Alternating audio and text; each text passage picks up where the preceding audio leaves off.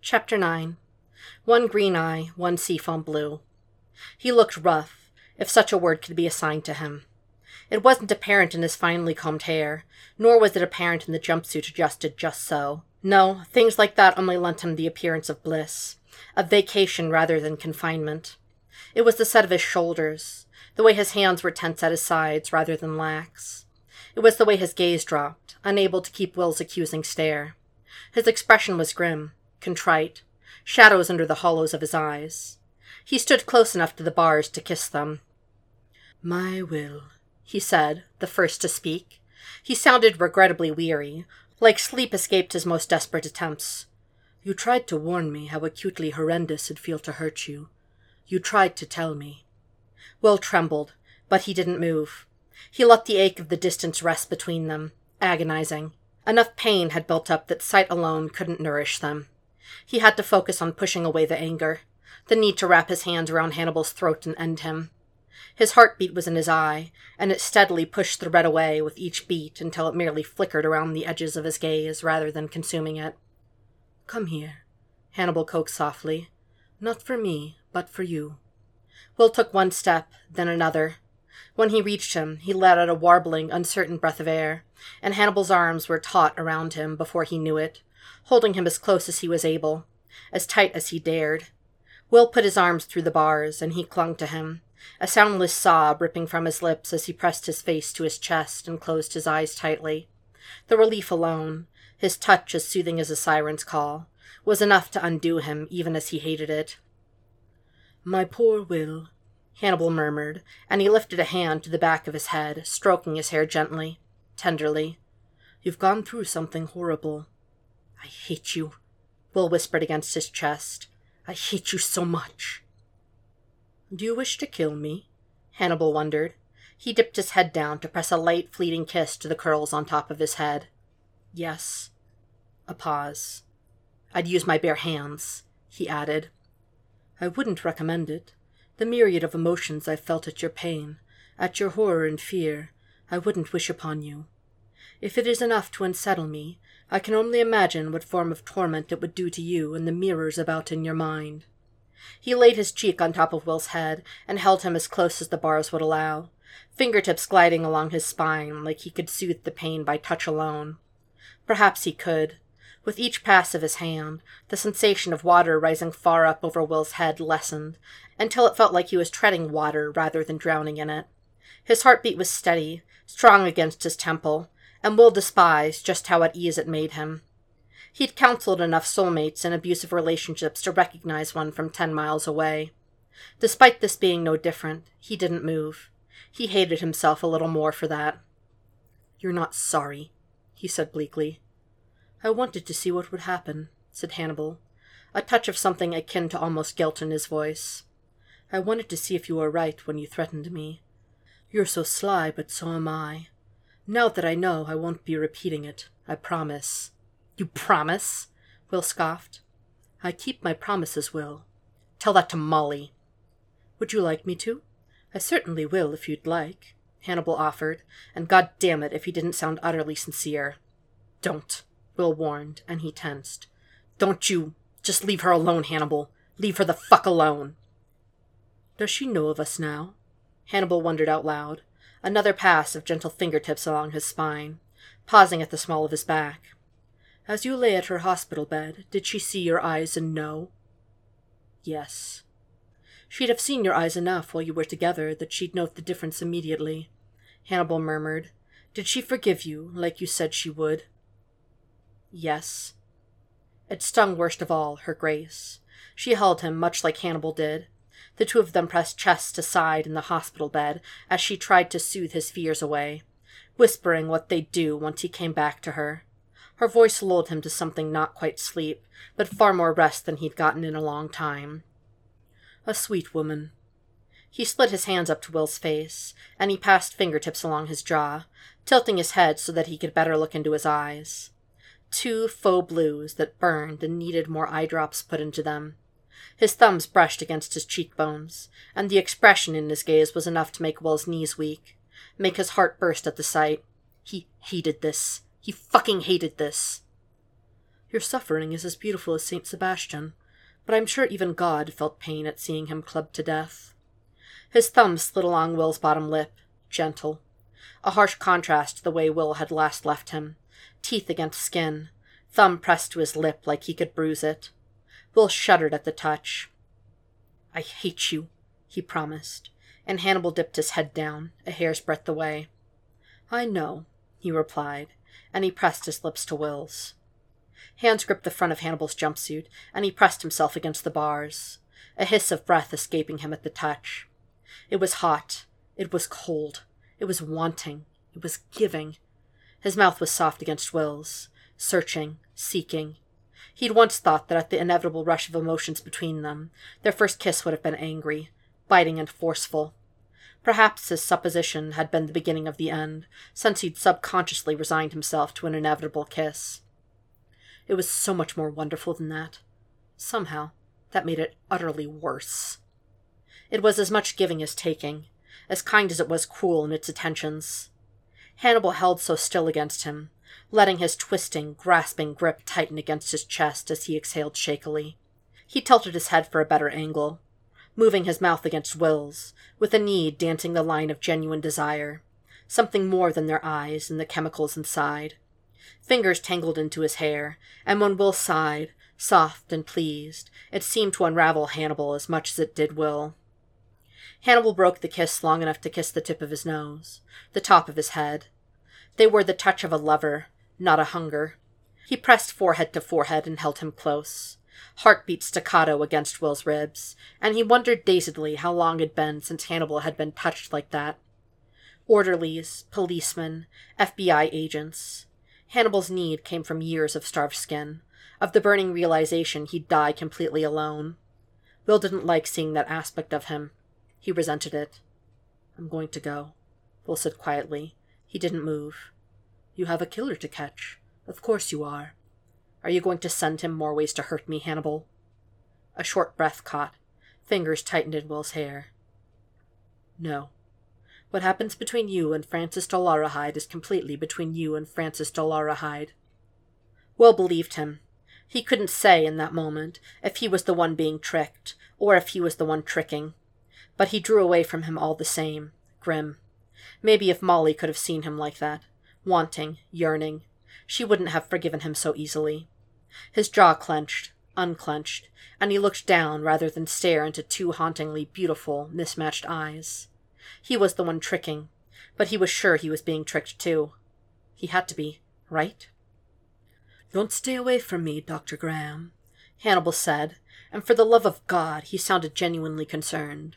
At the very least, for yourself. Threatening me? I'm unaccustomed to being concerned for another individual like this, Hannibal informed him. I felt you at the very edge, prepared to do something no one can take back after acting on. Your final moment.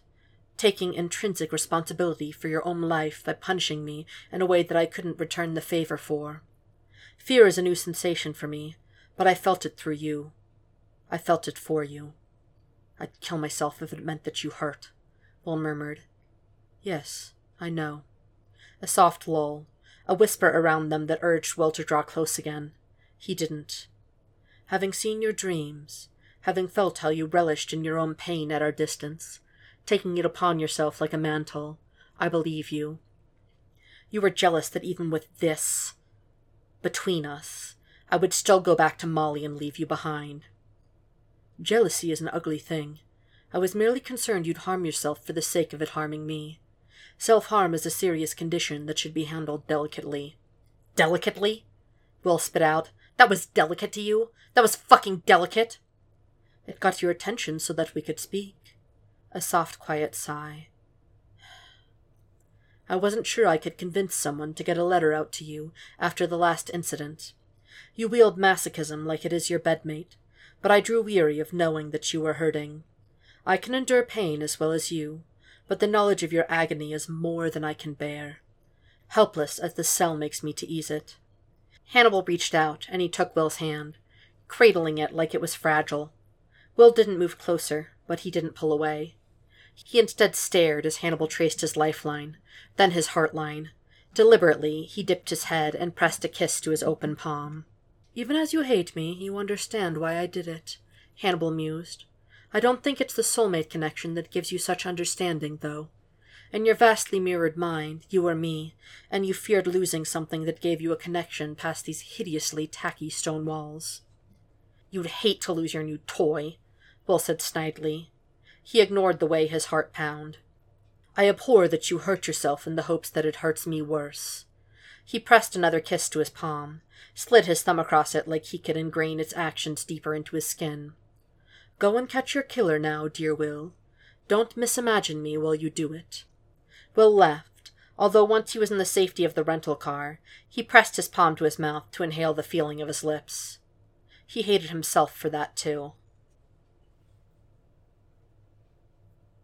Matthew Brown was held at the Baltimore Police Department, and they let Will in to see him after a quick rundown with Chief Norton. He'd heard much about what had happened, and the pitying glance did nothing to foster goodwill. Will endured it, though. He had to play nice to see Matthew. He had to play nice to understand. They sat in one of the interrogation rooms, and when Will looked up from hands he'd concentrated on keeping clasped and amiable in appearance, he was surprised to see mismatched eyes rather than two solid green ones. One eye green, the other seafoam blue. Who'd you connect to, Matthew? Will couldn't help but ask. He almost blurted it, what with the way it fell from his lips. Startled, confused. Is that a question? One of Matthew's hands twitched. Although handcuffed to the table, he couldn't do much. Don't recognize your own eyes, Dr. Graham? No, not anymore at least. Not after he'd lost them to someone else. When did that happen? He asked, jaw working furiously. Surprise made him twitchy. 3 years ago. A pause. 3.5. He corrected. Impossible! Will snapped, and Matthew laughed a little, lightly tapping fingers on the table. They made me take the contacts out, he explained. They didn't make you take yours, though. I guess that's because they don't know yet. How do you know about that? He hissed, and he grabbed Matthew by the wrist, slamming it down flat to the table. There was a pause, from one ragged breath to the next, where he realized just what he'd done, assaulting someone using force. Matthew didn't seem to mind it, though. He tilted his head eerily, much like Lecter's, and a playful smile flickered about his mouth. His hand didn't move beneath Will's. It lay splayed out on the table, giving in the wake of Will's anger. I met your gaze once, 3.5 years ago, when you visited with Dr. Bloom, in order to see if any released patients from the Institute exhibited signs pertaining to your Minnesota Shrike in their old files. You were quite articulate, explaining his mannerisms, his thoughts. You dropped your papers, and when you bent down to get them, I helped. I was somewhat of a fan of you, you see. We met eyes, brief, something that I'm sure you hadn't even realized, feverish as you were at the time. A fan, Will repeated flatly. You saw things no one else saw. You were the psychiatrist that could walk into a room, glance about at the small things, and reveal the inner workings of a genius's art. Matthew boasted. He spoke like he was personally proud of the accomplishment, like he'd done it himself. I thought, what if he saw someone like me? I didn't. After shift, I took a nap, he continued, ignoring Will's jab. When I woke up, one of my eyes was yours. Matthew Brown's voice was soft, a lull to it from practice of trying to maintain a guise. Will's eyes narrowed on him, even as he released his hand. Of course, when you didn't come back to the institution in a rage, and when I certainly didn't feel a connection from you, I realized it was only a half connection. One side of a soulmate. You didn't say anything, Will managed. His throat was dry, and he reached up to rub his face, his mind refusing to connect, refusing to see the things in front of him as real. That wasn't his eye. That wasn't his eye. Why would I make a complete ass out of myself by saying anything? His head tilted the other way, and he sighed quietly. I did what you did, and I know what you did. I've stared at my eyes long enough to memorize the color, and those aren't your eyes, Dr. Graham. Aren't they? You're hiding a maroon one. Why didn't you say anything? Will challenged. We saw his eyes, and I realized he'd gotten what I couldn't. I thought to be jealous. Maybe angry. I saw your contacts, and I really thought about hurting him. I couldn't, though. Matthew looked to his hands, twisted them awkwardly in order to stare down at them. I thought about what would have happened if you'd just looked at me, Dr. Graham. Really fucking saw me. But you didn't. You saw him. And if I'd hurt him, you'd hurt. It wouldn't hurt you to hurt me, though, Will said quietly. It would hurt you to hurt Molly, Matthew replied, and his pitch lowered. Just because you don't feel it physically the way you would a soulmate doesn't mean you don't hurt when someone you care about hurts. I couldn't bring myself to hurt you like that, and I'd never felt that kind of consideration towards a person before. I thought seeing him is enough. Seeing him happy and content is enough. It sounded too much like Hannibal, him saying that. It sounded kind. The idea of someone being afraid for him in pain, considering how he'd feel to hurt. It was as infuriating as it was beautiful, as hideous as it was touching. It wasn't, though, Will said coldly. You set me up. He said it'd be a painless way to kill Molly, he said heavily. He looked up at him, nodding at Will's stricken expression. Yeah, I lied when I said I didn't know Molly. You were going to stay with her, even when you had someone right in front of you that knew you the way I wished to know you. I spoke with him after you did, questioned him. When he realized I had a half connection, he asked why I'd been so interested in helping him. Asking myself the same thing, Will said angrily. He moved his hands below the table, the urge to lunge across the table fast rising. He regretted letting Jack and Chilton keep him from punching him. You know, you see those hawks on the power lines, Dr. Graham? Matthew glanced up at the ceiling, pensive. And they're secluded, regal. Then they get mobbed by a bunch of little birds and they fly off, run off by the numbers. Lecter and I, we're the hawks. You're a hawk. The only weakness hawks have is that they're solitary, alone. I thought to help him out, since you were wasting your time trying to love a finch when you could have a hawk instead. If you were really my soulmate, you'd know how much that would hurt me to hurt her, he seethed. His voice shook, and he lowered it. Can you honestly tell me you can go back to someone like her when you have someone like Lecter? Matthew asked. The bastard had the gall to laugh. His handcuffs shift, and he tapped fingers along the table. Someone that knows you, sees you the way he does. The way that I wish you'd see me.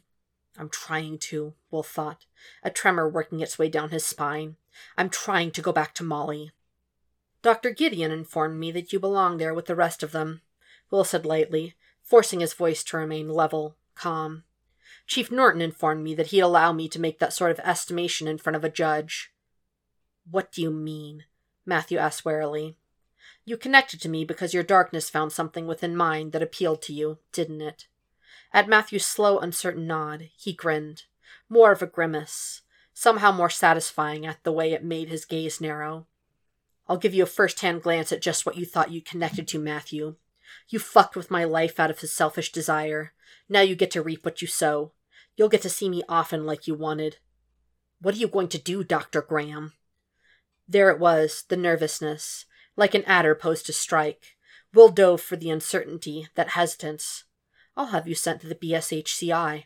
A psychotic break at a half-connection never filled. At your desire that ultimately made you try and aid in the murder of an innocent woman. I'll tell Chilton you have a connection to Lecter, Matthew threatened. His gaze darted, his bottom lip curling into his mouth as he wet it. Will tilted his head, mirroring him, honing in on the fear he could smell, sharp with sweat and disgust. That hurt me, Matthew, Will whispered to him. And now that I'm more invested in my soulmate than ever before, do you really want to hurt me? He stood up, and Matthew tracked his movements, his hand jerking back against the handcuffs. It was satisfying, seeing him internally warring, struggling with a love he'd hidden for years before it burst from him in the ugliest way imaginable.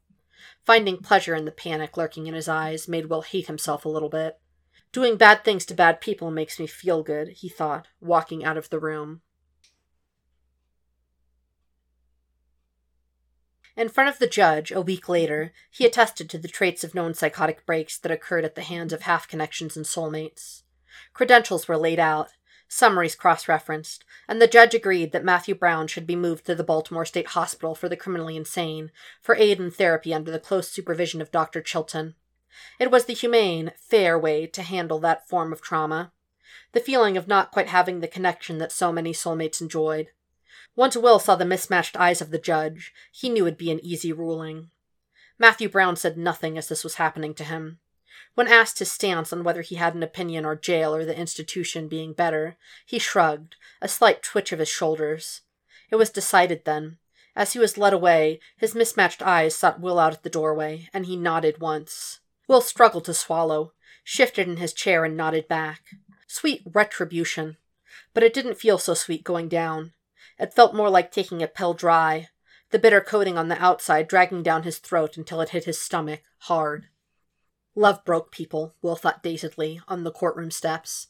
He watched them load Matthew Brown into the transport that would take him to the BSHCI. Contact-covered eyes staring at the back of the vehicle. Love made people do things that were self-deprecating, asinine, foolish. Love made him break his back, spewing apologies to Molly. Love made Matthew Brown hide himself away until he could see Will again, unspeaking in his affections. A shuttered wall that Will couldn't see until it was too late. I thought, what if he saw someone like me? He had his revenge, though. Was it revenge? Something much like it. He bought a smoothie at a small food truck, sat on a bench, and stared out at the hustle and bustle of the people rushing around him, hectic in their schedules and their lives. More eyes were mismatched than not, and he turned the cold cup around in his hands as he studied them, wondering what it'd be like to be like them. No matter how Will tried to twist it, much like he twisted the cup around, he couldn't claim that his actions were anything more than petty revenge. Hannibal would have been proud. He was distracted by a phone call, although it was only the last few tones of it that really broke through the haze of his mind. He kept going back to that moment when he grabbed Matthew's wrist, when Matthew had allowed him that burst of anger, when he'd lunged across the table at the BSHCI. Would he have let Will strike him? Strangle him? All in the name of some misguided love, bought at the cost of one odd-colored eye. "Hello?" he asked, gripping the smoothie cup tight in one hand. "People at the office are beginning to wonder if you're dead," Dr. Avery said by way of greeting. "What with the news?" "The news lies, mostly," he replied. "That and what happened at the house with Molly." "Molly's okay," he reassured her. "That's good to hear. I'd asked for an address to send a gift basket, but I don't want to compromise anything." A short laugh, and Will allowed the joke, his smile directed at the smoothie. Now that he had it, he wanted to throw it away. "If you send it to me, I'll get it to her." "Oh no, I'm not falling for that. You'll eat it." "If you're foolish enough to send a food basket, you can't blame me for eating anything out of it before sending her the rejects." "And now I'm remembering every single work party, and why I never got a chance to eat the little smokies at the buffet table," she said with a laugh. An awkward pause as she debated her next words. "How are you feeling?" she finally asked. "A poor attempt, doctor," he rebuked lightly. "At the very least, you could try a Rorschach test." "If I could send one over the phone, I would." Another lull as she gathered her thoughts, and Will gathered his guilt from the puddle of condensation that collected on his hands from the cup. He regretted a lot of things, mostly wasting money on the smoothie. What happened to the cop? With everything that's happened, I can't help but worry if my advice led to this. Will barked out a sharp laugh. Her advice, like it was her fault that he'd tried to play games with a very dangerous man. Like it was her fault he'd tried to lie to Lecter, and Lecter responded by burning his safe places down around him. No, if there was one thing that Will Graham was wonderful at, it was hoisting all of the blame onto himself rather than anyone else. She may have given him advice, but he's the one that doused the house in kerosene. Dolores Hyde had too. They both burned their houses down. "He's doing his best," he finally said. She was patient, much like he was. His answers came slow, and she was willing to wait. "Are you helping him?" "Honestly, I don't know if I'm doing more help than harm," he confessed. "I'm trying, though. He's trying. I'm trying to figure out what he wants in the end." "After this, are you considering pulling him?" A pause. "Tell me you're not blaming him for what's happened." "No, No, this is completely my fault, Will assured her. You may have suggested using him as a proxy, but the man in Maximum probably saw me as the puppeteer. Who was he going to blame when he didn't get what he wanted? The soulmate, the police, or the soulmate psychiatrist? Certainly the soulmate psychiatrist, Avery said.